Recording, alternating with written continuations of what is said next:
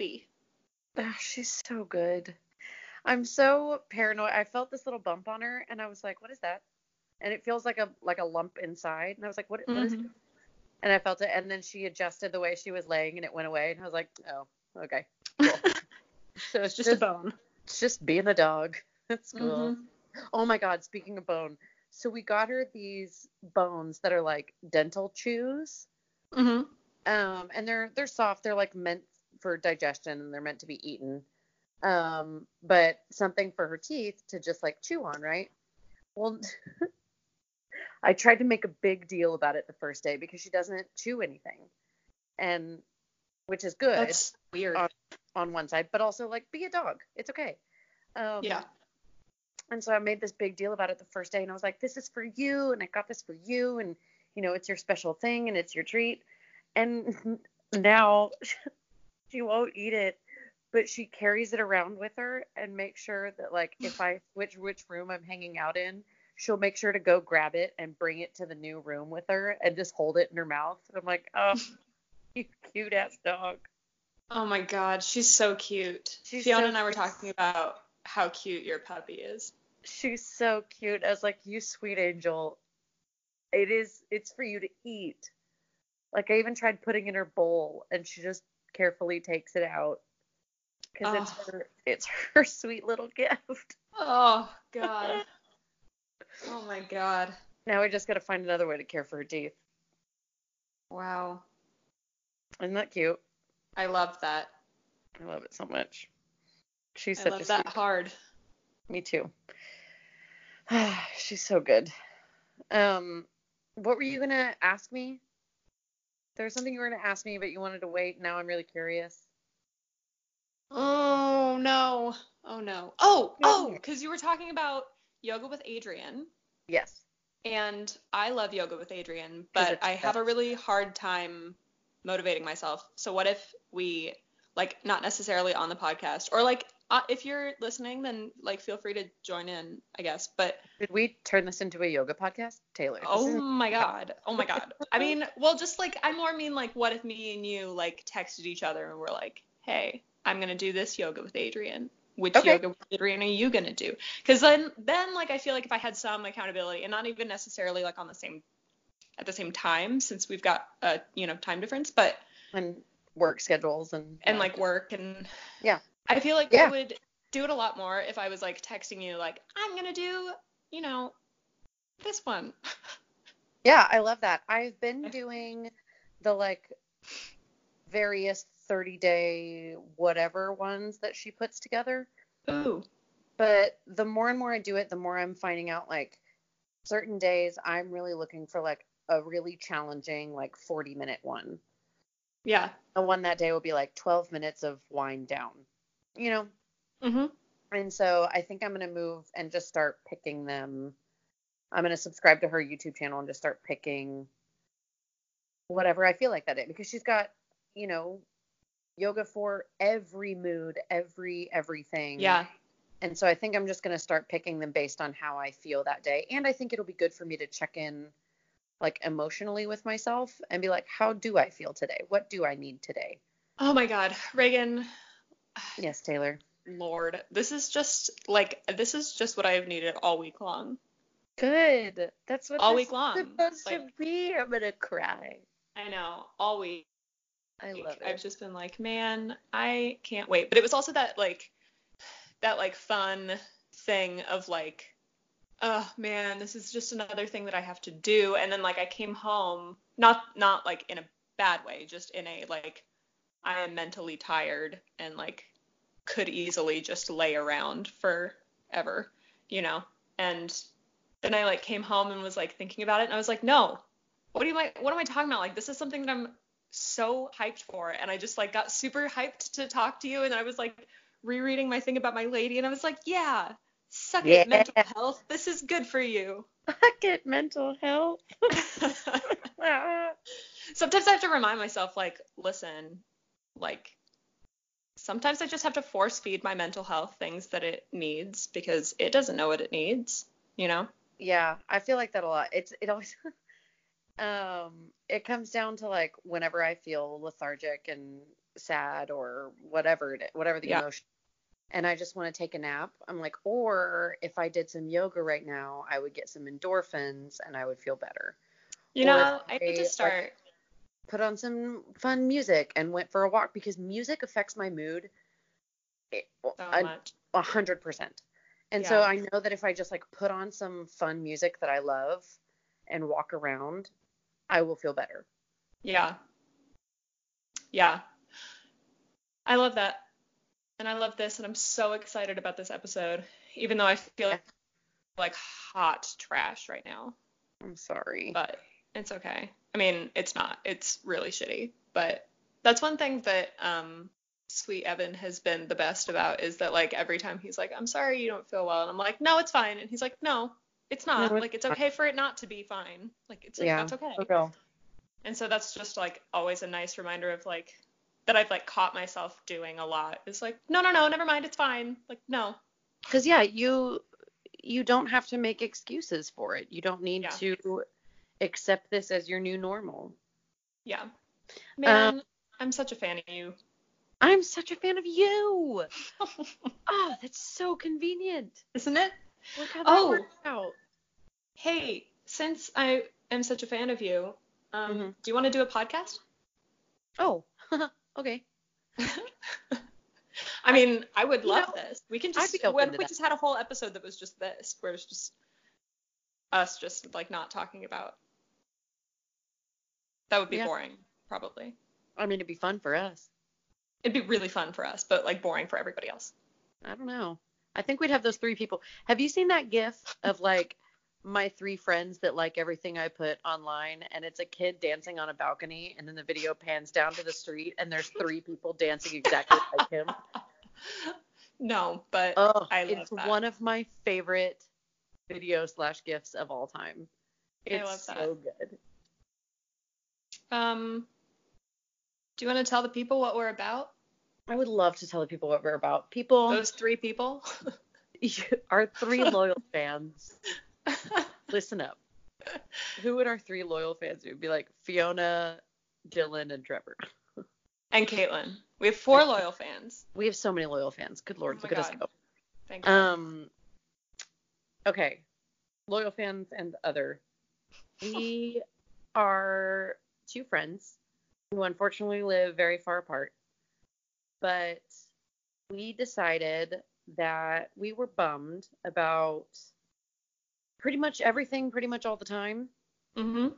And we discovered that our way, and by we discovered, I mean Taylor discovered, that our way of combating that should be to research incredible women and tell each other their stories and hype them up to each other, thereby hyping up each other and ourselves to go be badass women in our own lives. And we call it Babe Town, and we love it a whole bunch.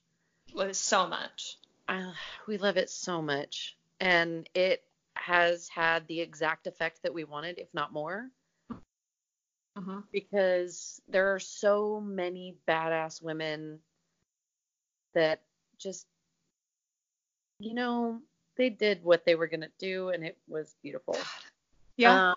Also, caveat to that, this is Spooky Badass Women Month.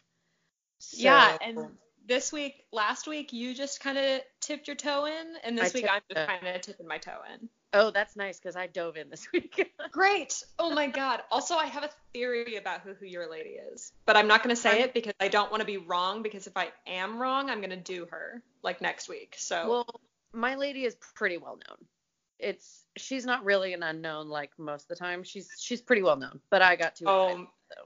This makes me think even more that I know who the lady is. I'm sure you know who it is, but okay. Well, let's just get into it. What year was your lady born?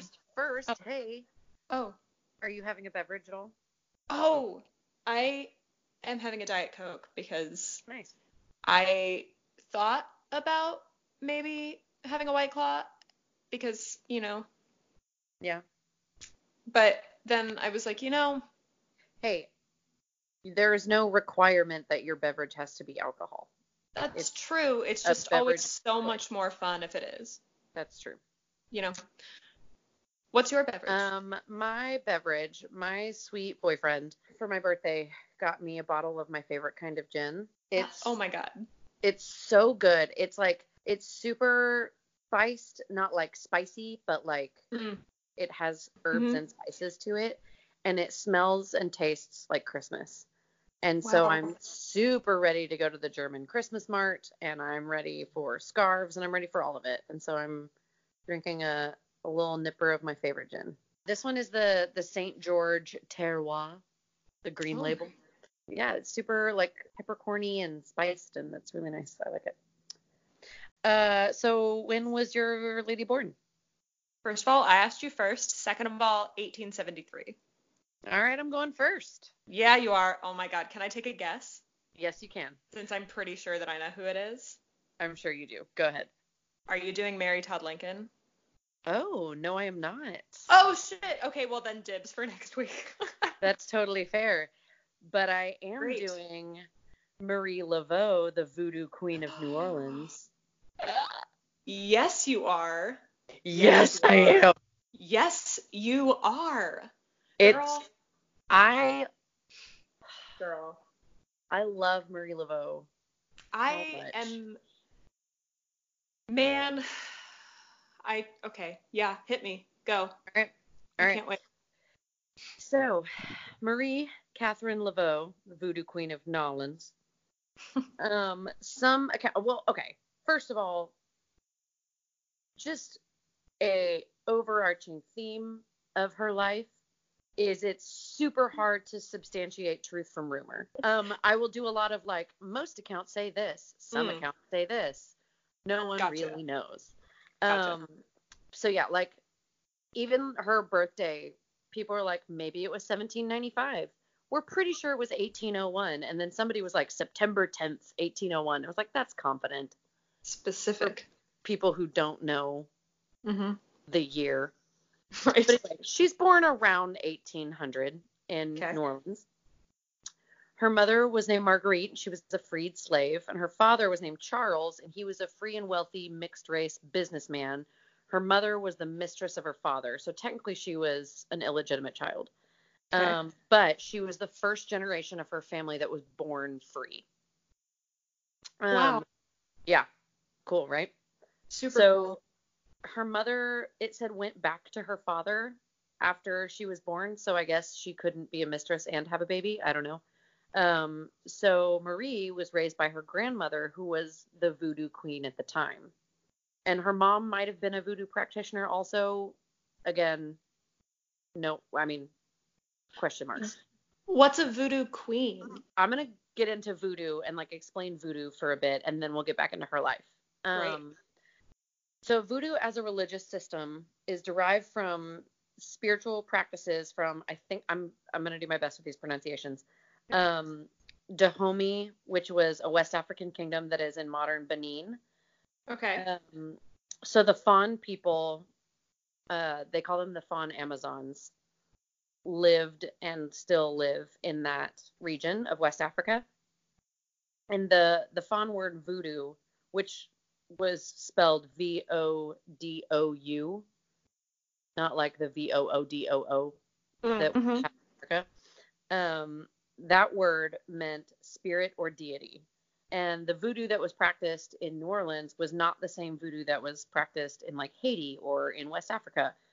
They took the spiritualism, naturalism, and herbalism, and then it was mixed with European Catholicism, because when the slaves were brought over on the oh my good, here we go. I believe in you. Atlantic slave trade. There we are. There we are. They were all christened and orally taught Catholicism, Catholic religion, and they found a lot of parallels in their home religion, because the basis of voodoo is a protection. So in like praying to the saints and all of that kind of stuff, they saw a lot of parallels in the roots of voodoo being protection. It's so interesting. Right? So the roots were in African voodoo mixed with European codes, laws, and oppression. And then they the practitioners or conjurers would work with herbs, roots, charms, and amulets, mostly for healing and positive outcomes. But a few of them worked for harm or had amulets for curses. And so that led to the sensationalized American voodoo, which then mixed with white people assumed it was part of the occult. So Interesting. their voodoo rituals involve chants, prayers, drums, and dancing, which all sound super normal for a religion. Mm-hmm. But people outside the religion, mostly white people, would sneak into the trees to watch, and they would spread rumors to newspapers that were grossly exaggerated, and they would make up random shit to make it sound crazy. So it was never accepted as a religion in the U.S., which is why it's still associated with the occult. Wow. Yeah. Oh my God. I had no idea about any of that. I didn't either. It is fascinating to read about the history of voodoo, specifically New Orleans voodoo. Wow. Because it's a religion. And it's not mutually exclusive with Catholicism. Marie Laveau was a devout Catholic and a voodoo practitioner. What? Oh my God. They saw them working because it's naturalism and herbalism. Like they saw them as working together, you know? Wow. So first she studied under her grandmother, and then she studied under a man named Dr. John Bayou, who was apparently a famous voodoo practitioner and root worker. Hang on.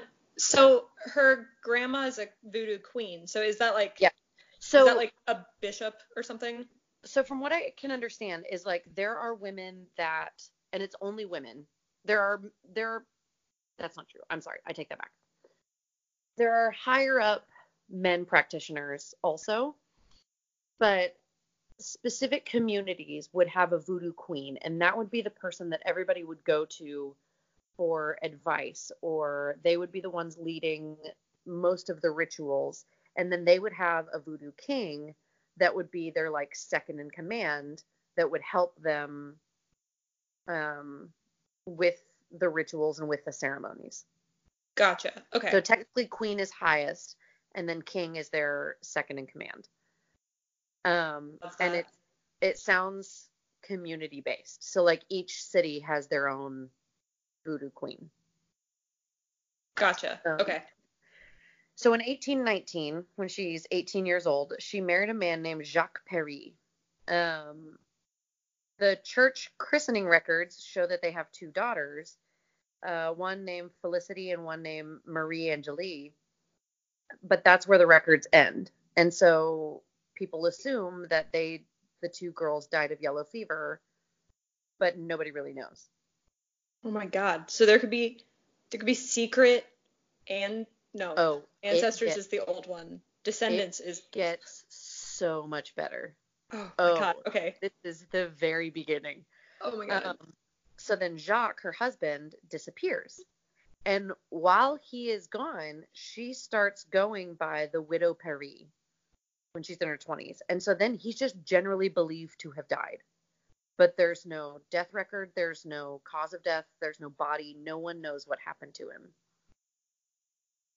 It's just assumed that he died. And she starts going by the widow Perry in her 20s.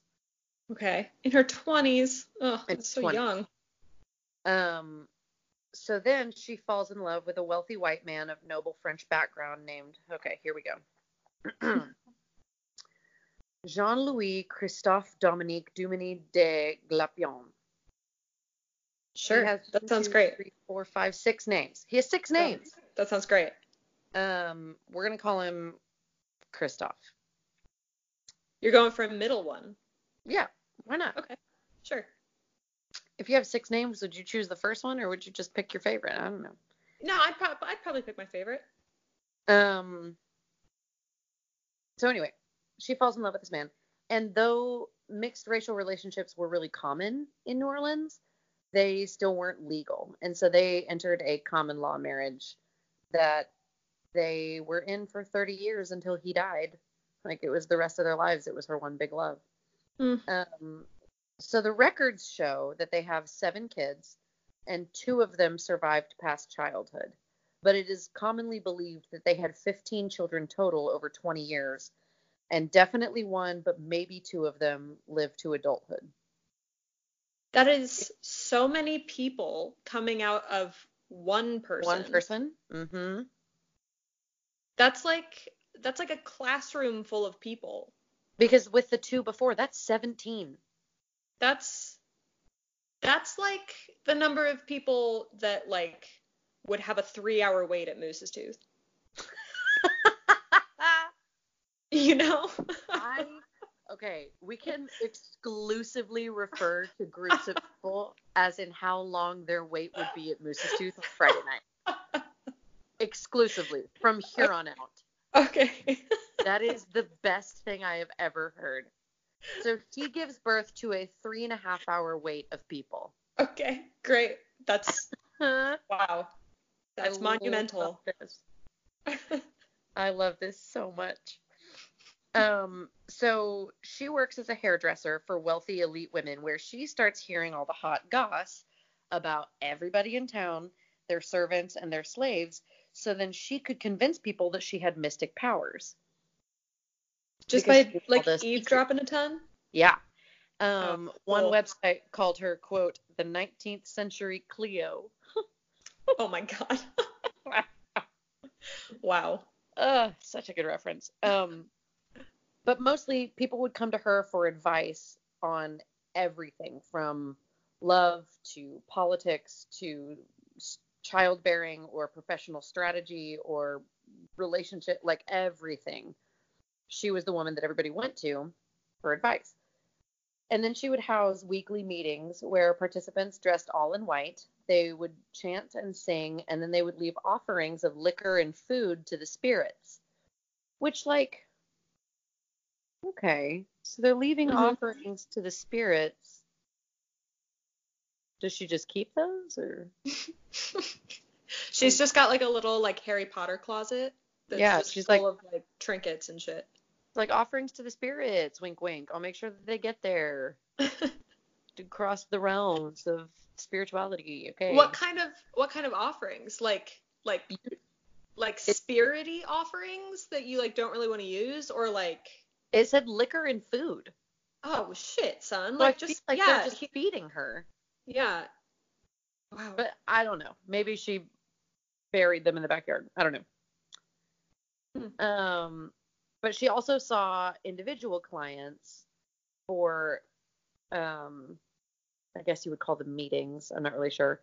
The New York Times wrote about her that, quote, lawyers, legislators, planters, and merchants all came to pay their respects and seek her offices. So wealthy, poor, black, white, she helped everyone. Everybody was a fan. And they're just going to her for like general advice then. Advice or voodoo prayers or healing or amulets, like the whole 9 yards. Cool. But the wealthy, specifically the white, didn't want to be seen going there. So they would sneak to her cottage late at night with like veils over their faces and stuff. For, oh my God.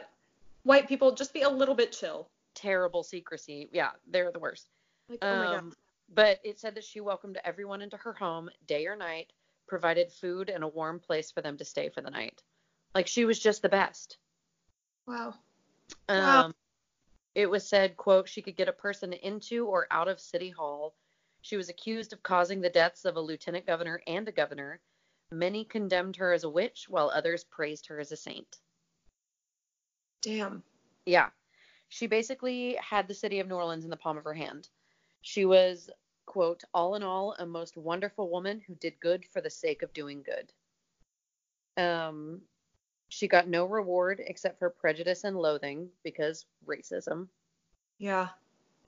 But she would nurse yellow fever patients. She would post bail for free women of color. She was the hero of the condemned. She would beg for mercy on their behalf. She openly opposed capital punishment, and if people were condemned to die, she would sit with them, providing prayer and counsel in their final hours leading to execution. Yeah, she was just a wonderful woman.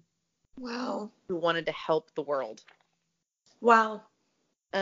She was, quote, gifted with beauty and intelligence. She ruled her own race and made captive many of the other, which is one of my favorite quotes. Mm-hmm.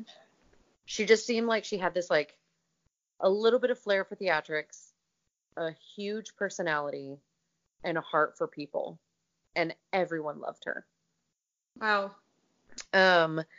She's known as a super charitable woman to the community, and also some accounts said that she had slaves, which doesn't make any sense to me. Oh. From all accounts, especially being the first born free member of your family, it feels like that's so close to home, but Yeah. I don't know. Huh. So she would hold ritual meetings at her home in one of three places, either her home or in this place called Congo Square, which was set aside by city officials for African peoples to use, both free and slaves, and a place called, I'm going to pronounce this wrong, I'm sorry everyone from New Orleans, Lake Pontchartrain. Sure? Yeah, I mean, that sounds great. Great. Where there would be the dancing, the drums, the singing, the whole nine yards.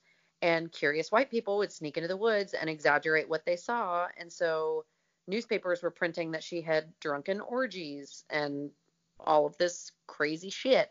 Although I'm pretty sure, because almost every account says that she did have a snake named Zombie that was named after an African god. So that, I think that part is real.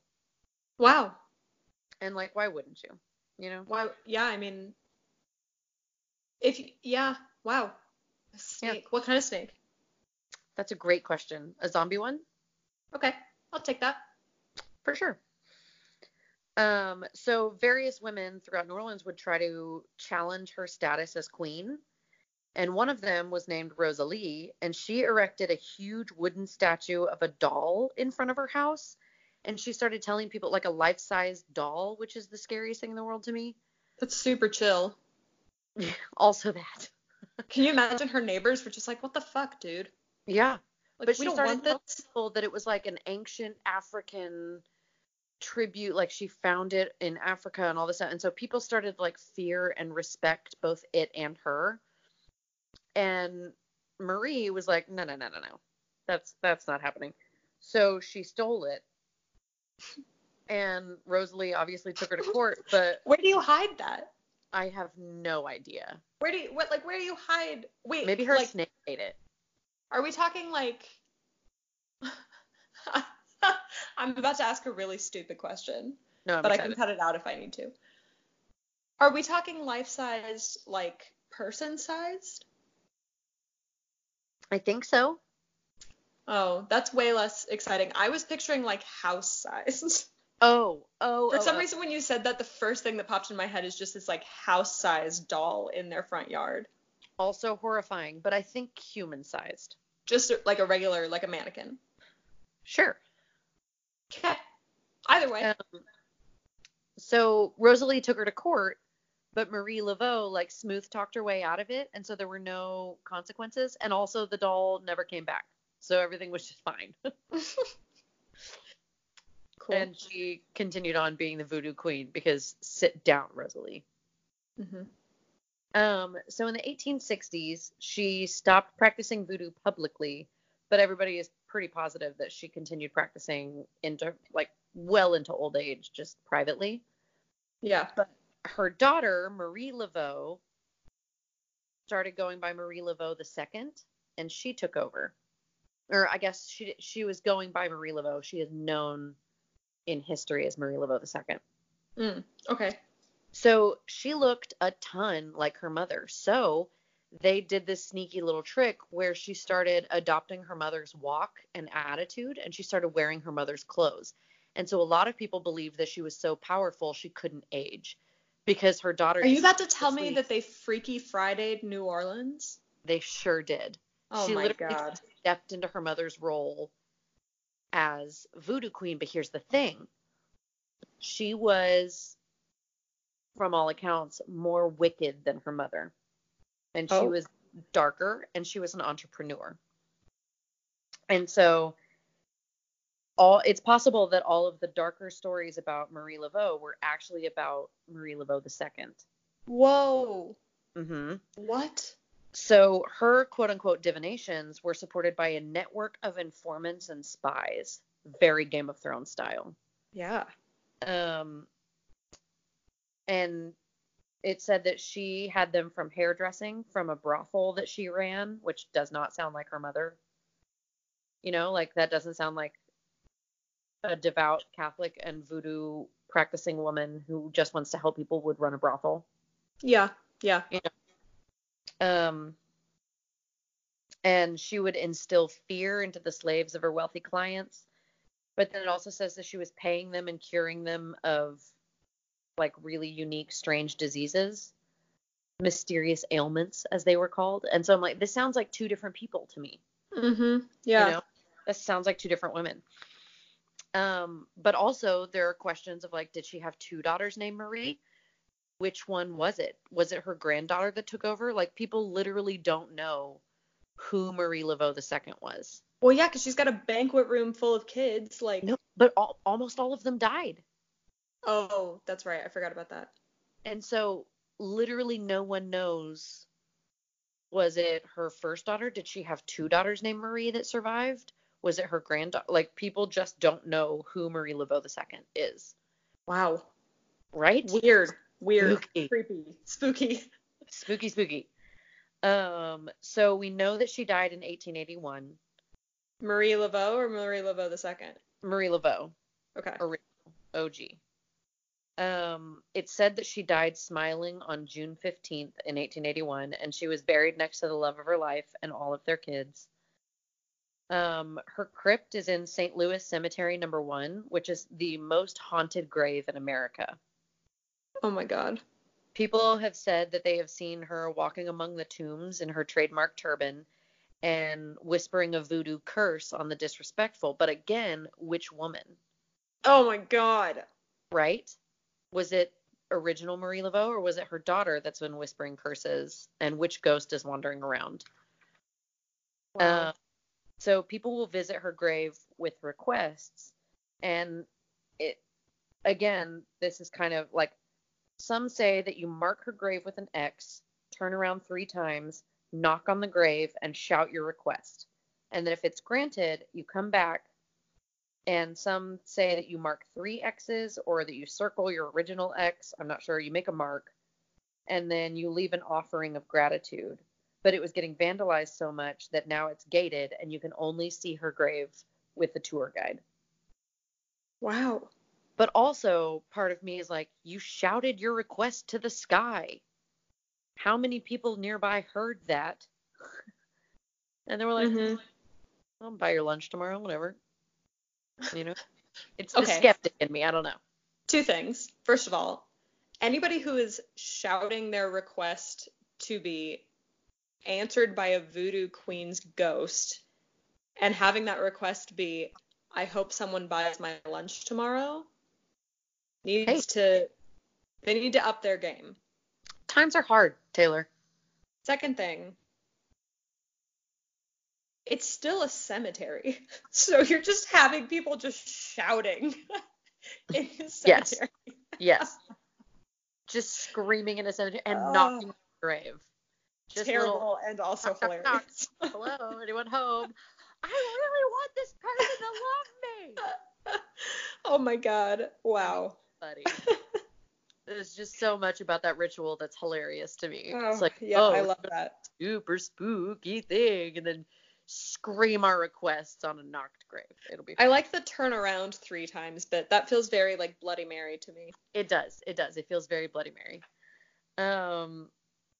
So obviously she has lived, like, her legend has lived on and changed, and rumors abound, and there's just big old question marks over all of her life. But overall, it just seems fascinating to me.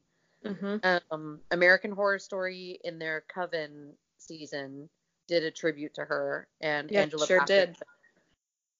I tried to look it up, but I am too spooked, and so that show really freaks me out, and so I didn't actually put in the time to watch that episode. Angela Bassett is in the entire season, and she's great. Isn't she in the series? Did they do that? Yeah, but without getting, yes, she is in the series, but she started in Coven. Oh, okay. Yeah, I watched the first episode of season 1 and was so spooked. I think it was you that I forced you to tell me how the season ended because I wasn't going to watch the rest of it. That sounds right. Yep. Yeah, I think that happened.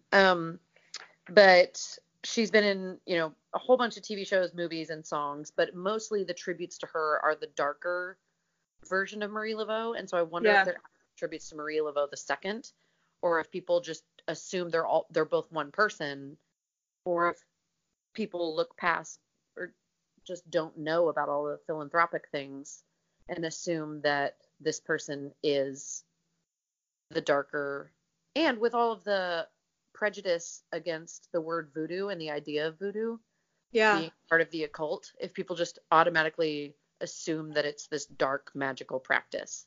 Yeah. Super possible.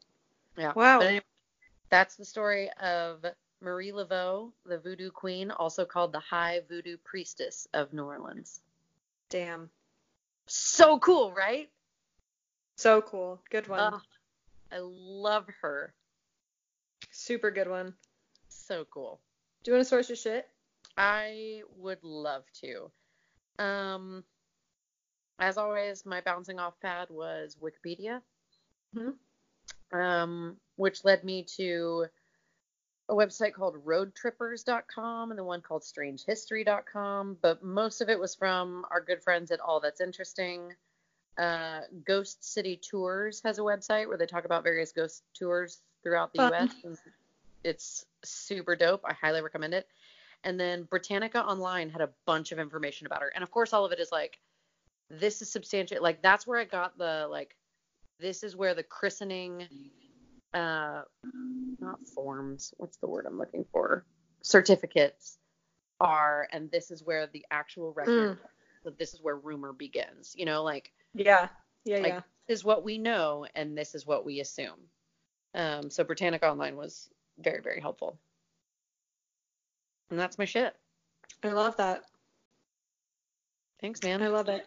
Good work. A blast looking up everything about her life, and learning about voodoo was super cool. Yeah, that sounds really cool. I'm going to sit back with my gin and my sleepy pup. It's my turn. Doing a big old stretch 'em right now. Ready. Okay, hang on. I'm going to take a sip of my Diet Cola. Yeah. Sweet Evan just got home. Hi, Evan. He hasn't popped in yet, but I wouldn't be surprised if he forgot that we were recording and pops in. So. No worries. I'm sure once Trevor gets here, he will too, because he has missed the girl all day, and so she'll go bounding over and leap on him. Cool. Yeah. Okay. So I was going to do. Well, it doesn't matter. Have you ever heard of? Okay. To talk about some pronunciations. This lady is French, so we're just gonna roll with it. Too, but I did look up how to pronounce her name though. Have you ever heard of Elise Guy Blaché? I sure have not. Oh my God, great! I don't know it. So excited. I was telling Evan about her this morning, and he was like, "Wow, these are all really good facts." And I was like, "I know, and I've never heard about her." So, I'm stoked. Okay, so her full name is Elise Ida Antoinette Guy. She was born in Paris in 1873. Awesome. I found literally one mention of her parents, and it's that they were like basically bohemians. Like her dad was a bookkeeper, I think, and then her mom was like a gardener, I think. I didn't really write it down because it never came up again. So her parents lived in Chile. She was born in Paris, and then her mom went back to her dad in Chile and just left Elise with her grandmother until she was 3. What a thing that people keep doing. I wrote, they remembered they had a kid, so eventually they came back and got her and took her to Chile. Oh, that's nice. Like, she, like, was in Paris, and then her mom left almost immediately after having her, and then came back and got her when she was 3. So then she spent some time in Chile, and that is the most that I know about her childhood. So she pops back up when she was 22 in France. She starts working at this company run by this guy named Léon Gaumond. Okay. And he had started making movie cameras. He was a photographer. What do you call him? A camera maker. Like he made, things. So to was take he like a photographs with. cinematographer, or was he a maker of the camera itself? No. So this is like the 1880s. So he was like just making like regular cameras. Okay. And But he manufactured the camera. Correct. Okay. And then started making motion pictures, but it was so early into those being a thing that he would kind of make these like little promos almost of like, here's how they work, and then show them to clients. And Elise was watching these promos and she was like, okay, but these could be better. So she asked him if she could use some of the cameras on her own time to like try and kind of innovate the examples that they were sending out to clients. She was just working as a secretary, and he was like, yeah, that's fine as long as it doesn't interfere with your office work. She was quoted as saying that he told her that it, quote, seems like a silly girlish thing to do. Which, like, first of all, dude, she's trying to improve your business. Yeah, seriously. Can I Like, make this better? Ugh, what a silly girlish thing to do. Excuse you bitch. So she makes her first film in 1896. It was called La Fée aux Choux, or The Cabbage Fairy, and it's like this really cute, like, 2 or 3 minute movie where like this lady is born in like a cabbage patch, and then she grows up and she's like a magical fairy. I don't know. It's very cute. Adorable. And like all of the like costumes and stuff in it are really cute. But she's credited as being the first director to ever film a narrative story rather than just like unrelated little snippets of movie. That's so cool. She was the first person to be like, maybe we could like tell a story with this. So soon, through doing this and through making like these little tiny movies, she becomes the head of film production for this guy, Léon Gaumond. So, she was the first to create an organized studio system that like we currently see, where one studio is making a bunch of different things with a bunch of different people. So she kind of pioneered that whole business model, which is fascinating to me. What a silly girlish thing to do. So girlish, so silly. So she ended up creating hundreds of films as the head of film production. She did a lot of different things too that like even people who were using movie cameras hadn't thought of doing. She would add synchronized sounds to the film like years before talkies became a thing. I was gonna say, what? Like years and years. She had like, it was called it was another thing that this guy made, like manufactured, and it was called the chronophone. And it basically was like, I don't understand really how it worked, but it was like wax that like they would play at the same time as the movie, and it played sound. So it was like two different devices that just synchronized up. It was wax, but sound? Yeah, like the not like like reels, like that material. Only this one was wax that they like ran through. Well, that makes no sense to me, but yeah, but I also don't really understand like how sound works. I don't know shit about sound, I don't know shit about a lot of things. Right. So anyway, so she would like hand color some of the reels too to like get some color into her films. Like she used double exposure to get different effects. She figured out that to like get certain effects, she could play it backwards and like have it look like it was rewinding. Like she basically figured out how to make movies artistic rather than just like a point and shoot thing, which is so interesting. That's so and like all of this in like 1900. Yeah. So cool. A fun fact that I thought you would like, she directed a movie based on The Hunchback of Notre Dame in 1905, centered on Esmeralda. Yes. Yeah, right? So in about a year, she had directed 100 short movies with sound and hundreds others without sound. In a Oh, year. gosh, that's crazy. So crazy. So she meets this guy. I'm assuming because it's French, it's a bear, but it's spelled Herbert. So I'm going to call him Herbert.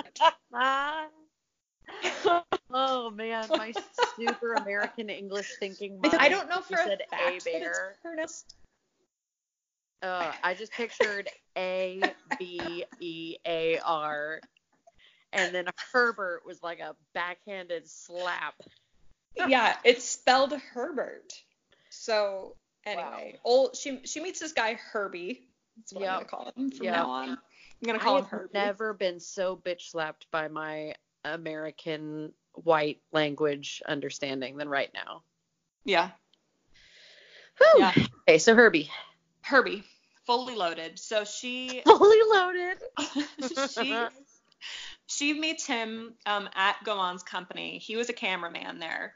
So like she's a little director and like studio head, and he's like a little cameraman, and they meet and they fall in love, and they end up moving to the US. They got married in 1907, so they probably moved somewhere like 1908, 1909ish, because Sure. In 1910 she founds the Solax Film Company in Flushing, New York. Within 2 years, she founded it with Herbie, I should say. Like, okay. He helped. Okay. He was there helping. To be fair, Herbie helped out. So isn't the name of another car movie? Herbie Helps Out. Oh my God, it's the sequel to, I think, isn't Fully Loaded the sequel? I don't know. Who knows? There's so many of those movies. Oh my God. Anyway, soon Solax Film Company is too big for the facility that they built it in. In 2 years, it's outgrowing this facility. So they moved the company to Fort Lee, New Jersey, which apparently was like the actual real old Hollywood. Okay, cool. Fort Lee, New Jersey was like the original Hollywood. It's where all of the movies and everything were. That makes sense because New York has always been like the big place. And then once they outgrew themselves, they had to move to LA, right? Yes. I mean, I think that somewhere is what happened. In the back of my brain, it was like all these movie people needed more space. And that was right when the West Coast was becoming cool. So they all moved to the West Coast. But originally it was in like, I think I just assumed New York, but New Jersey makes sense. Yeah. So it's in this like little movie town. So they moved there in 1912. And like, girl was churning out movies. Like, she completed up to 3 a week. Dang. What is that? How long are these movies? Not Does she long. sleep? They're not long. They're like, I mean, I didn't get like an actual time frame on them, but they're like 5 to 10 minutes at the most, I think. Like, but still, 3 10-minute movies in a week? It's so many. That's so many. That's and like so she would do kind of everything for it. Like when they were out in Flushing, when they were in Fort Lee, she was known for being in her movies, directing them, writing them. She would scout locations for them. Like she was just constantly going and constantly making new movies. So she had hung up a sign for all of her actors that said "Be Natural" backstage, which I love. And it's because she was super. I know. It's because she was super, super focused on like realism, both for the filming style and also for the performance. So she did an interview in 1912, and a quote from her says, quote, "I've always impressed upon my associate directors that success comes only to those who give the public what it wants plus something else. That something else I would call our individuality, if you please." I love. Yeah, like, yeah, of course that's how you get your audience to connect to what you're watching, is if you make them like people instead of just little caricatures. So good. And like a lot of the time, so most of this information came from the New York Times, and their article in it talks about how like it's a little weird because this was pre like suffragettes, and she had gone on record being like, I don't really know if women should vote. Like, which Okay. But then she would do like all of these movies of women doing really empowering things. So like this New York Times article is interesting because they're like, yeah, like she probably would balk at it, but she was definitely a feminist, like an early feminist, and it's a Yeah. little weird that she didn't think of that. Like Yeah. it's just interesting that Maybe she just like thought that like politics, because like I didn't get super into politics until this whole Trump fiasco happened. And mhm. so maybe she thought of it as like not her world. And I don't know, she was like personally, I guess, but like as a whole, for the whole gender, you don't think anybody is ready to vote? yeah, I don't know. true. I don't know. You know. I don't- Anyway, so the reason that she's my babe this week, it's not just some random director. She was one of the first people to do any horror movies.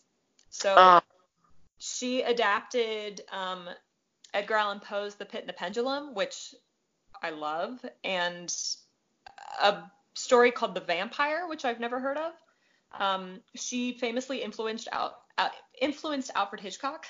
Like he listed whoa. her as one of his two favorite early directors, which I think That's is great. interesting because didn't he hate women? I think famously, yes. Wow.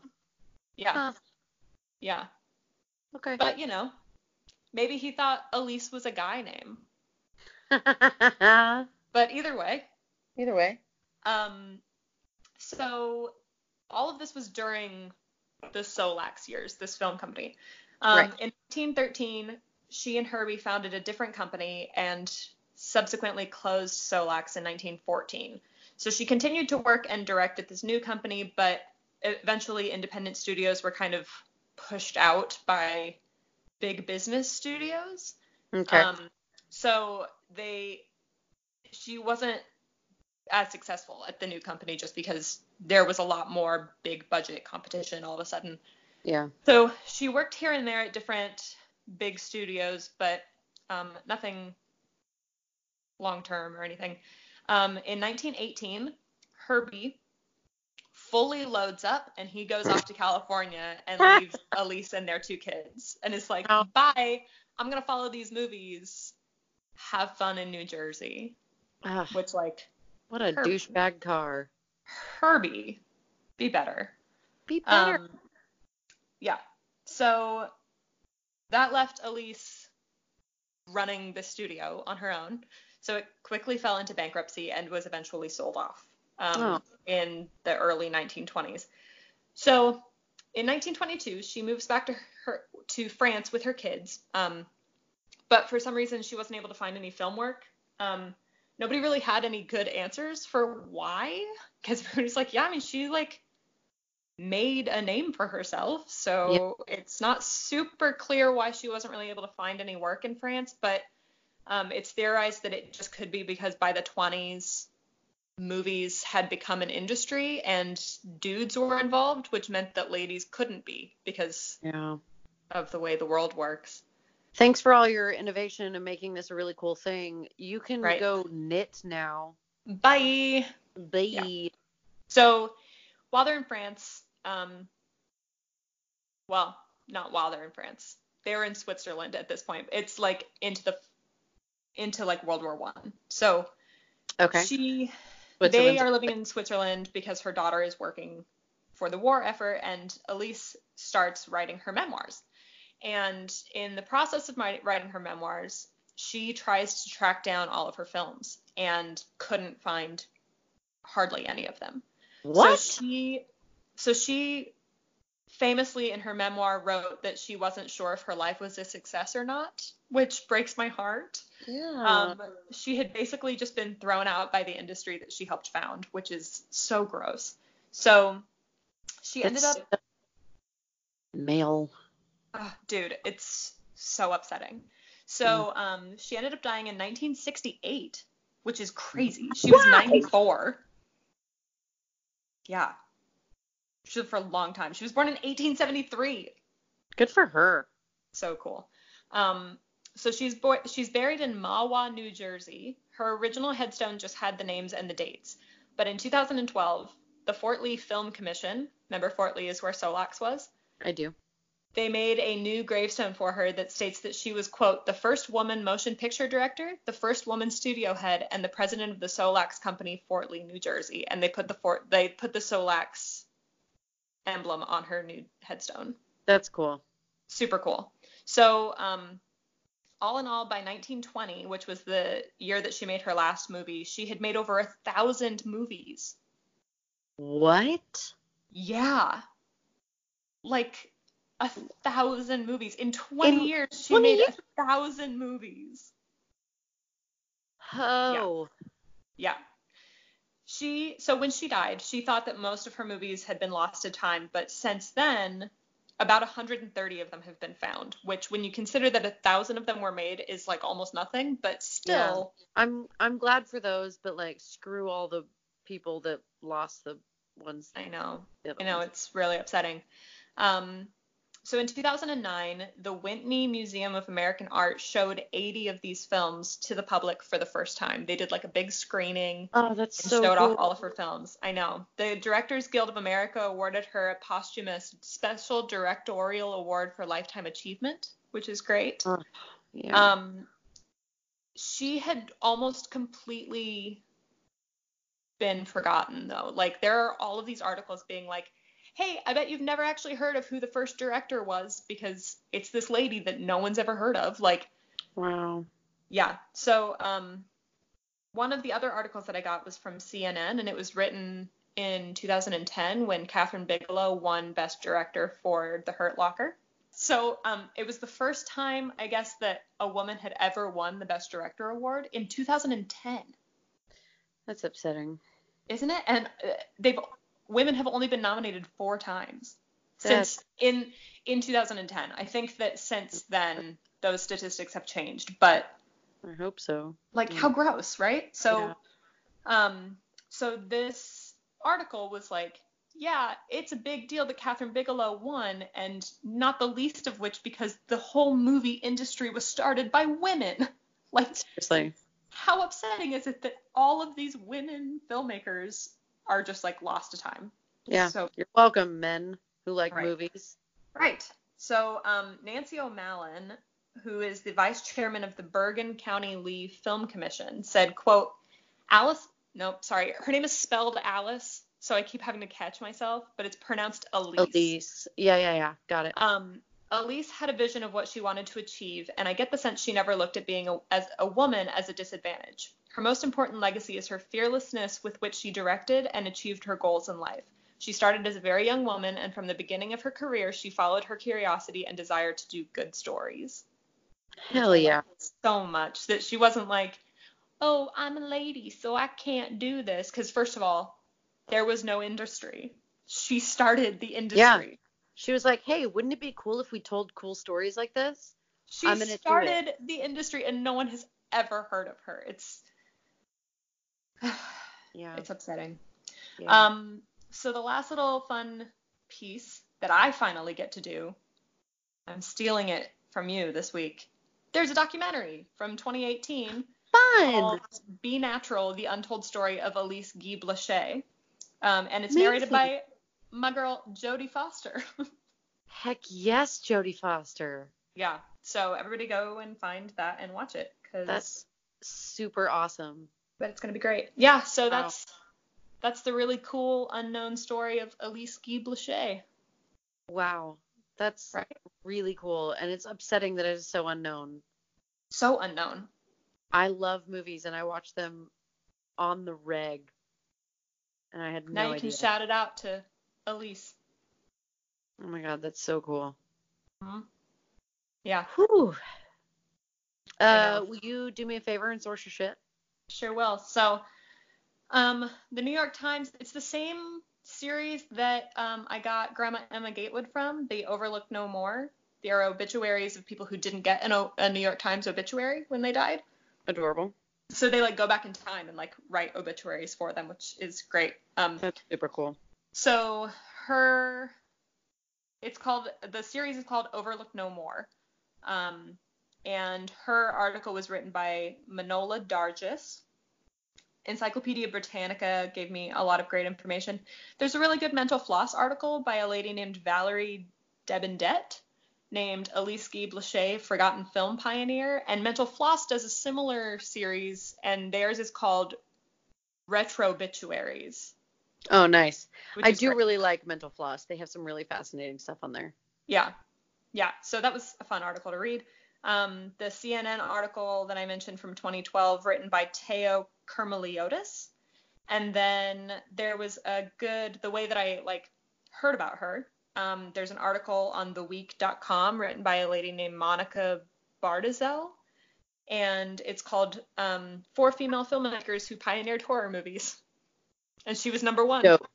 Yeah, and then it was cool in that same article because she's number 1, and she's listed as being the person that she mentored some people that I had never heard of, and then they showed up later on the list, and one of those people is the person who found Lon Chaney, king of early horror movies. So wow. It was fun reading that list because she was number 1, and then you just saw all these other people who made horror movies what they are today that have been influenced by her, which is so cool. So yeah, that's really cool.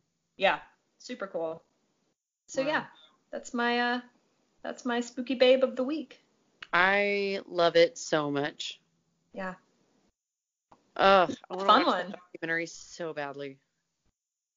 Me too. It's called Be Natural. Yeah, Be Natural: The Untold Story of Elise Guy Blaché. Amazing.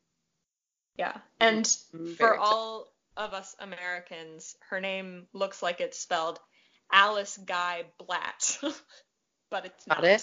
Got it. So, Ugh. So cool, dude. Yeah. I love it. Piggybacking, would you mind telling me your lady of the week? Sure. So I'm breaking with tradition and I feel really awkward about it, but I think my lady of the week this week is me. Hell yes. And do not feel awkward about that. I feel really weird about that because I am really bad with feelings in general, but especially positive feelings about me. So I feel really super weird about it, but that's part of the reason that I'm doing it is because just dealing with this migraine and shit and I don't know. It's cool because I am starting to learn that I kind of have to take more care of my mental health than I have in the past, just because it's so exhausting. It's just exhausting. Yeah. And I don't think that when I talk to people about my migraines, everybody phrases it like that, my migraines, as though there are plural of them, which makes it sound like there's been any break. But literally, there has not been a single day since April 11th that my head and other parts of my body have just been in pain. It's just been a constant thing, and it's just exhausting. And so it's been a strange kind of journey of figuring out oh, okay, I have to really kind of make an effort to take care of myself and remember to eat even more than normal and and feel proud of myself for doing things like going to work. It's just normal, regular, everyday things. It's weird giving myself the permission to feel proud of myself for doing that, just because everything feels like it takes so much effort. Can I say something? Yes, of course. I feel like that's partly the point of this podcast, is to empower you to feel proud of yourself. For things that you absolutely deserve to feel proud of yourself for. Yeah. Yeah. And I mean, even this, it's, the podcast is something that I've been kind of daydreaming of doing for a year and a half. And so I'm just really proud that I actually took the initiative and mentioned it to you, because I had been thinking about it for so long, and then my anxiety kept being no, she's gonna think it's stupid, and then so that dude, I love that you mentioned it to me, and I remember exactly what part of Palmer we were driving past when you mentioned it to me. Me too. Because I was like, oh my God, this is going to be so cool. Yeah. Then just like sitting in that stupid Fred Meyer parking lot discussing names, or gas station, I guess, not parking lot. And like, it was one of those things that I was like, oh, that's good. That's exactly what we need to do. Yeah. It was a great idea. I'm so glad that you mentioned it to me, and I'm so glad that I get to be the one that does it with you. No, I love it. I love it so much. Love it. But Well, anyway, yeah, so like I'm a obviously I little want conceited and I'm no, my lady of the week. I don't think it's conceited at all. I truly do not think it is conceited at all.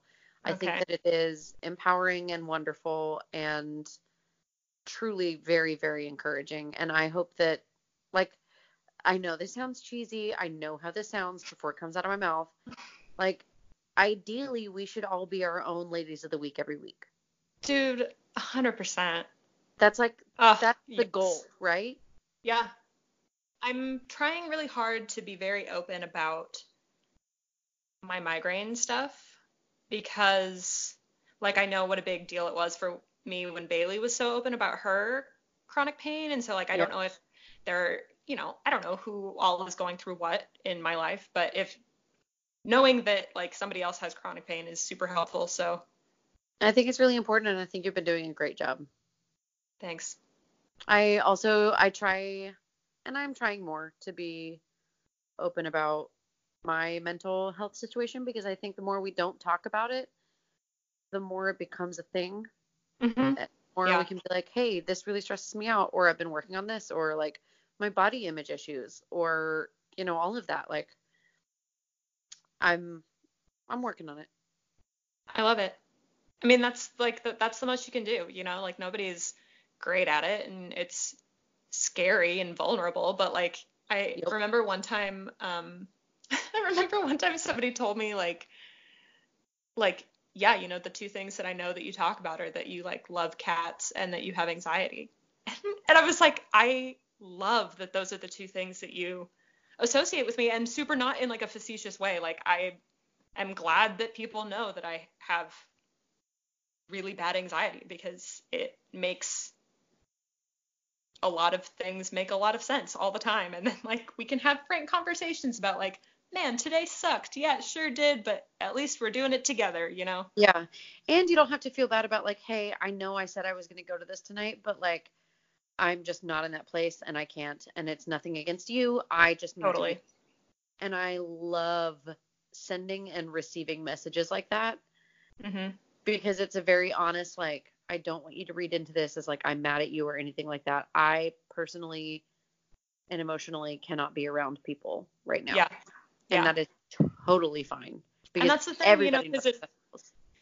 And like the way that I think of it is like if somebody responds negatively when you send a text like that or say something like that, and they respond negatively or shittily, then that's something that I don't need in my life.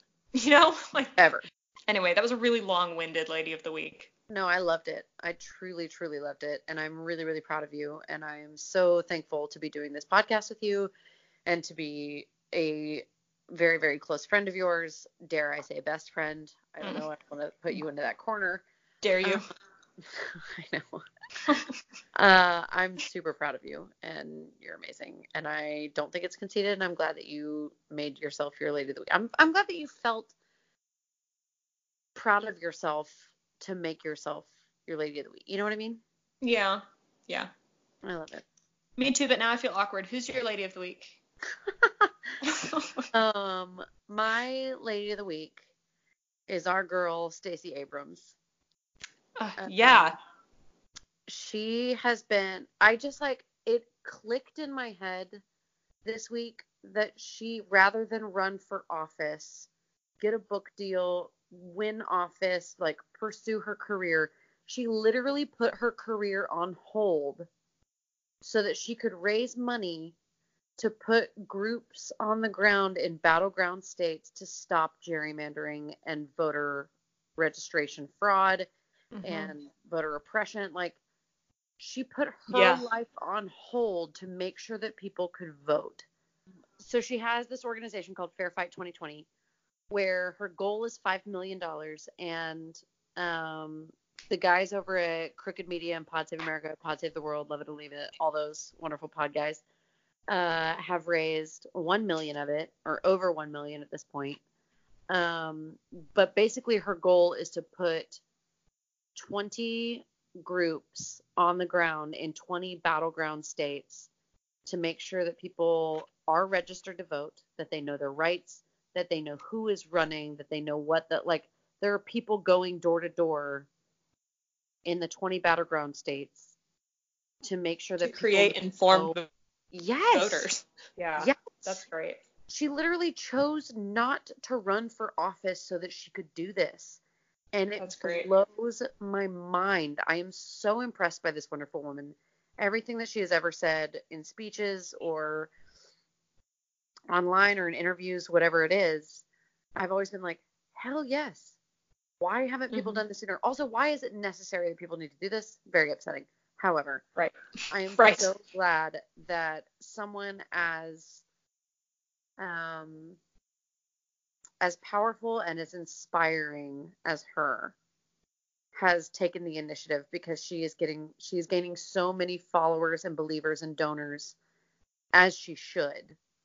Yeah. And I wish I could give her $5 million, but me too, man. I just get real fired up about Stacey Abrams. I love it. Me too. And if you guys do have money, even a few bucks, I'm sure it helps. Fair Fight 2020. Let's freaking do this. What a good name for it, too. I know. We're a year away. Let's make it a fair fucking fight. Yeah. Yeah. Damn, dude. This was great. This was great. As always. Super good.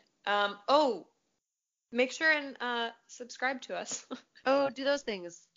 If you are still sticking around. We are on Facebook and Twitter and Instagram and Gmail, all at BabeTownPod. Rate, review, subscribe. We're on Spotify. We're on Google Podcasts. We're on Stitcher. We're on Anchor. We're basically wherever you found the one that you're currently listening to, where we're telling you this. We're there. You found us. Just go back to wherever you found us, and we'll still be there. You keep doing you. You're killing it, champ. I love you, and I love these babes, and I love this podcast, and I love these people. I love our 3 fans. 4. We have 4 fans. Our 4 fans. Jeez. Dancing on the street. We got our 4 fans. I love you, and I hope that your head feels better the rest of this week, and then it just poofs away. Not your head, but your migraine. The migraine, yeah. I feel like I should clarify. Me too. Me too to all of those things, but especially to the being a big fan of you thing. Same time next week? Yeah, dude. I'm in. Okay. Great. That sounds great. Great. Have a wonderful night. I love you. Thanks. You too. I love you. Bye. Bye.